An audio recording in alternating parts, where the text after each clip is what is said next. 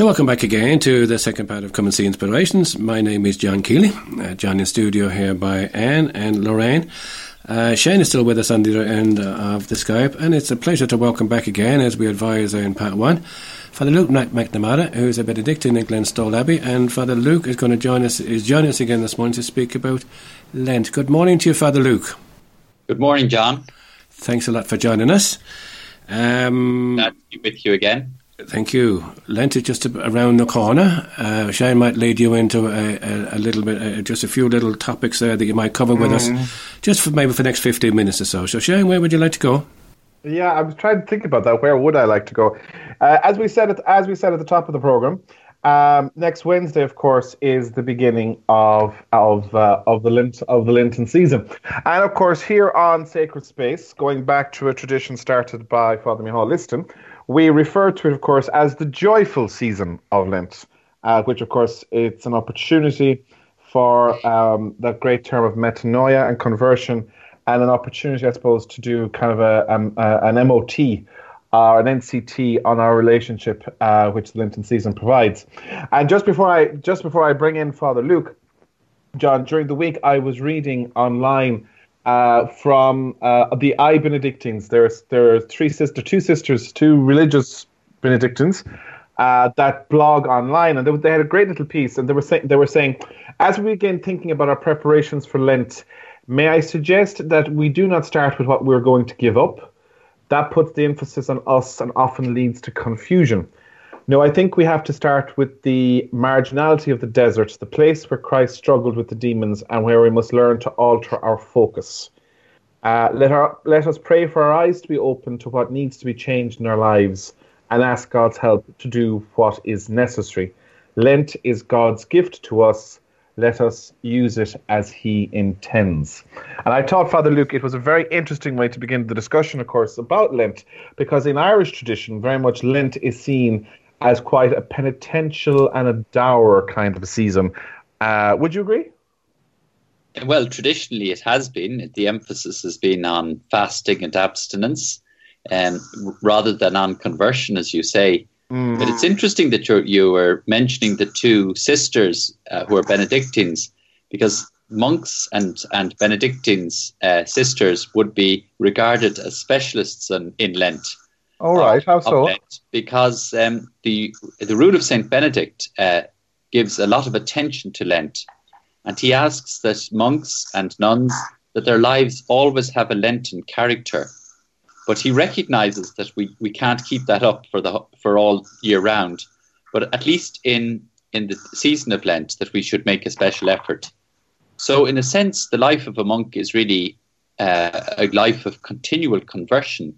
It's not so much one of penance, but one of continual conversion, continual turning to the Lord. And that is the focus of the rule of Benedict, and particularly in Lent. But he gives a few little practical tips, which are very, very helpful. And one is that each monk in the monastery is to be given a book to read for Lent. And he is to start it and to go right through to the end and note carefully any teachings that might be a support to him in his life with others, in his life with God, and in his relationship with himself. So that practical advice is followed still today. And it's actually something very good. We can all pick up a book that we might think that might help us, that we would follow through and use as a kind of a guide, a personal guide. So the other thing that he recommends is that we turn to the Bible and we read, spend more time reading from the Bible and spend more time in prayer. But the goal of the monastic Lent is and the goal of the three practices of almsgiving, prayer and fasting are really about getting relationships right. Relationships with ourselves, relationships with others, relationships with the world, but particularly our relationship with God. And it's getting the right happy medium in all of those. But it's interesting, though, I read, I was reading an American book there recently.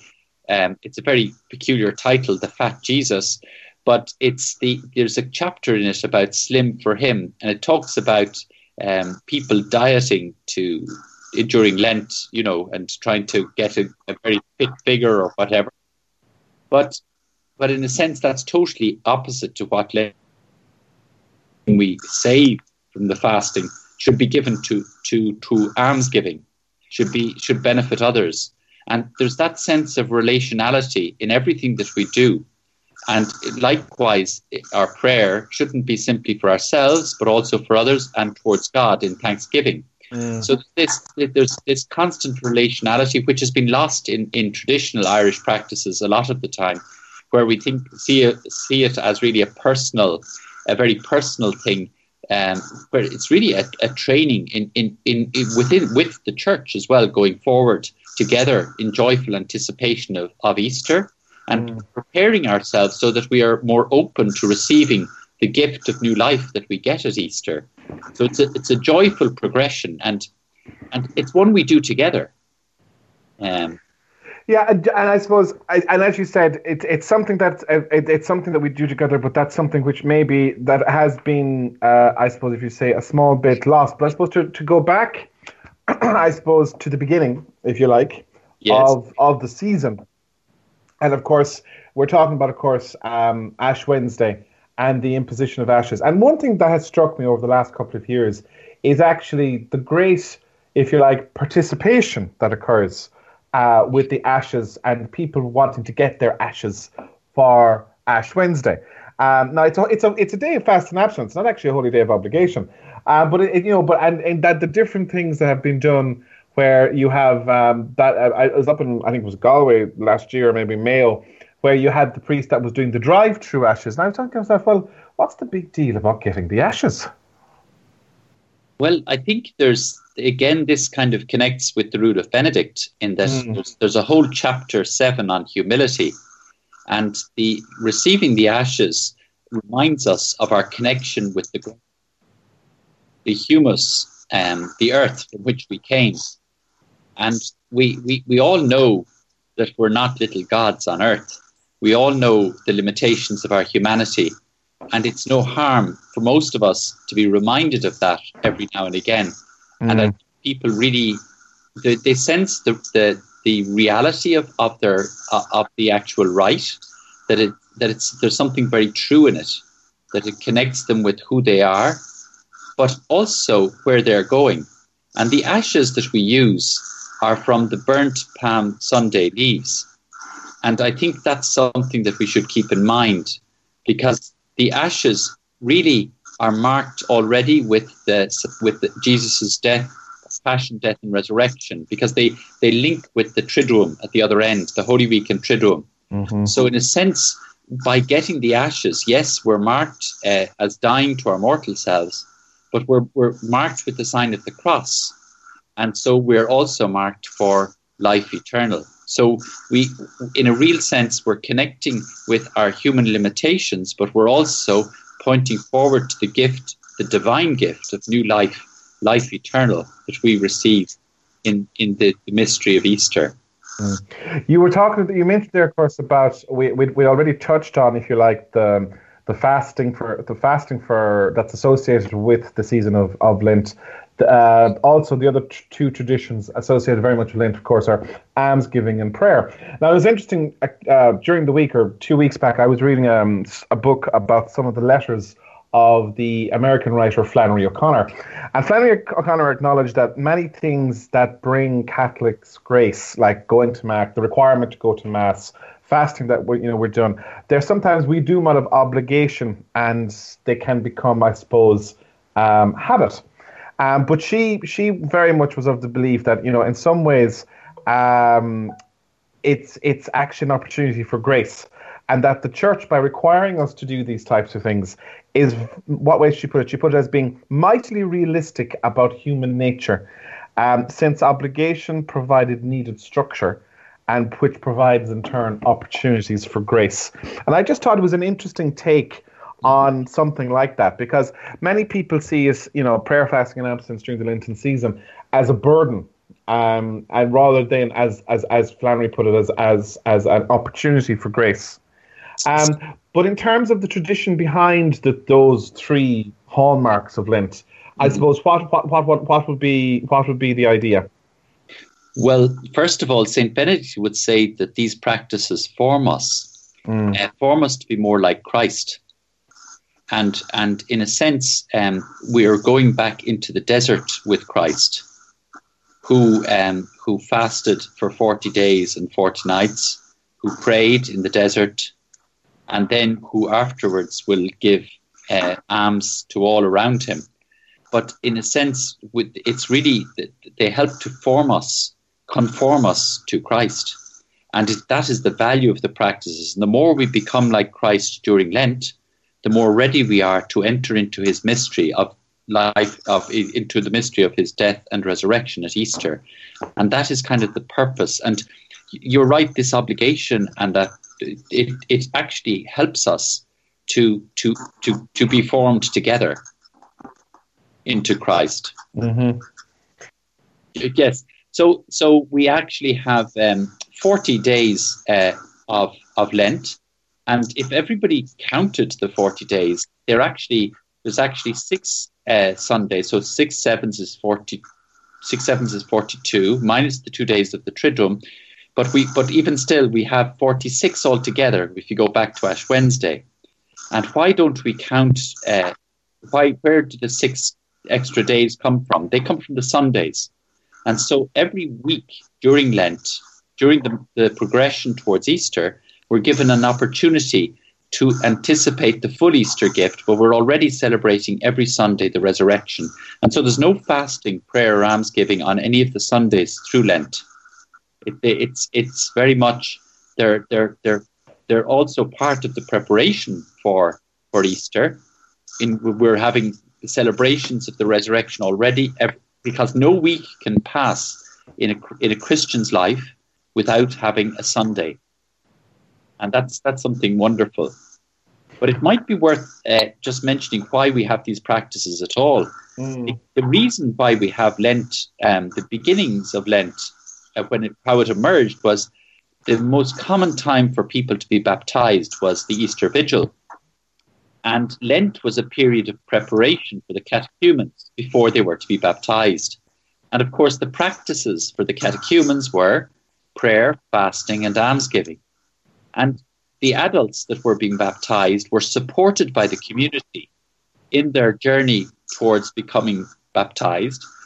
And the community would also pray and fast and give alms with them. And that's a wonderful thing to keep in mind, the history of those practices, that it was the other Christians helping those who were about to become Christians, supporting them by prayer, fasting, and almsgiving alongside them. So they really are a communal practice, not an individual practice. And in terms of the Lenten season, I suppose itself, as you mentioned it kind of at the beginning there, that in many ways, when we receive the ashes, it's a reminder to us to look forward in joyful anticipation to Easter. And I suppose that is the other side of it as well. It is an opportunity for us to prepare for the great Paschal celebration. Absolutely, it is. And but the more we become like Christ through the practice of Lent, the more we can enter with him. We can die with him and rise with him. Christ has died, Christ has risen, Christ will come again. But when we die with Christ, we also will rise with Christ. That's what St. Paul says. And so the more we are like him through the practices of Lent, the more that will happen. It's interesting, the connection between Lent and Easter for the first monks was so important. The first monks used to go out into the desert in Egypt, and they wouldn't be aware of when Lent would begin, and because they were out in the desert, and so they always started, because Easter was a movable solemnity. So they used to always start Lent on the 17th of March, the feast of St. Anthony, the abbot. Okay. So the monks had this prolonged Lenten season. And it's interesting that when St. Benedict, who came after St. Anthony, wrote his rule, that the monks used the baptismal practices for Lent during that time out in the desert. And so St. Benedict adopted the baptismal practices of prayer, fasting, and almsgiving for his monks from that. So the rule of Benedict has really been born out of the first monks' practice of Lent, which itself was modelled on the practice of the catechumens preparing for baptism. So so there's a very strong baptismal character to the rule of Benedict, and that's really beautiful because anybody could follow the rule of Benedict in a sense that is a baptized Christian, because that's the fundamental criterion for following the rule of Benedict. And we have many lay people associated with the monastery, oblates and associates, who follow the rule in their own homes and in their own lives in that way. Now, Father Luke, just unfortunately time is catching up with us. So one thing I did want to bring in as well as the conversation, but before we do that, I suppose, if people wanted to kind of, what would you suggest to people that maybe they should do? If there was one thing a person would do for Lent this year, what would you suggest that they would do? Well, I suppose I'd be a little bit opportunistic and suggest that they could come, if they're living in the locality, or even if they're wherever they are in the world, that they could listen in to the talks at Glenstal Abbey. We will be using the Book of Exodus as our book for Lent this year, and we will over 6 Sundays we will go through the Book of Exodus with the people, and it's a traditional book for Lent. But the talks will be streamed live on the webcam, and also recordings will be available on the website at www.glenstal.com. But if people would like to visit, the talks will occur on Sunday at 4:30 in the monastery library, just behind the Abbey Church, and they'll be followed by tea and coffee, and there will be sung evening prayer for those who would like to attend. And the first Sunday of Lent, the 10th of March, it begins with the people remembered, and it talks about the beginning of Moses, found in the river Nile by Pharaoh's daughter. And that's a lovely precursor to the redemption of the people of Israel from Egypt, but also our redemption through baptism. So that's what I would suggest. Well, excuse me, that's allowed. Unfortunately, all right, I'm afraid, Father Luke, that brings us to the end of this part of the programme. John, are we going to go into break? We might just go for a break and just go for our second piece of music. Father Luke, you going to stay with us for the Gospel Reflection? Yes, thank you. Thank you very much indeed. So, our second piece of music this morning is from Don Bowen, and this one is entitled, Thank You, Lord.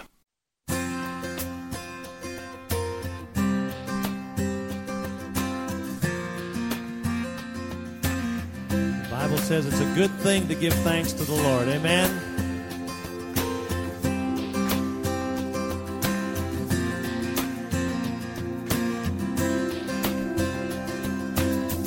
I come before you today, and there's just one thing that I want to say. Thank you, Lord. Thank you, Lord, for all you've given to me, for all the blessings that I cannot see. Thank you, Lord. Thank you, Lord. With a grateful heart, with a song of praise, with an outstretched arm, I will bless your name. Thank you, Lord. I just want to thank you, Lord. Thank you, Lord. I just want to thank you, Lord. Thank you, Lord.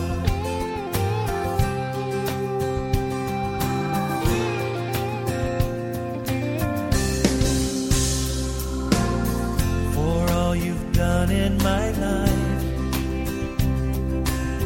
you took my darkness and gave me your light. Thank you,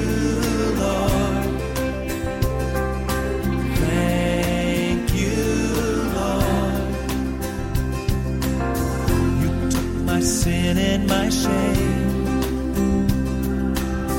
You took my sickness and healed all my pain. Thank you, Lord. Thank you, Lord. With a grateful heart, with a song of praise, with an outstretched arm, I will bless your name.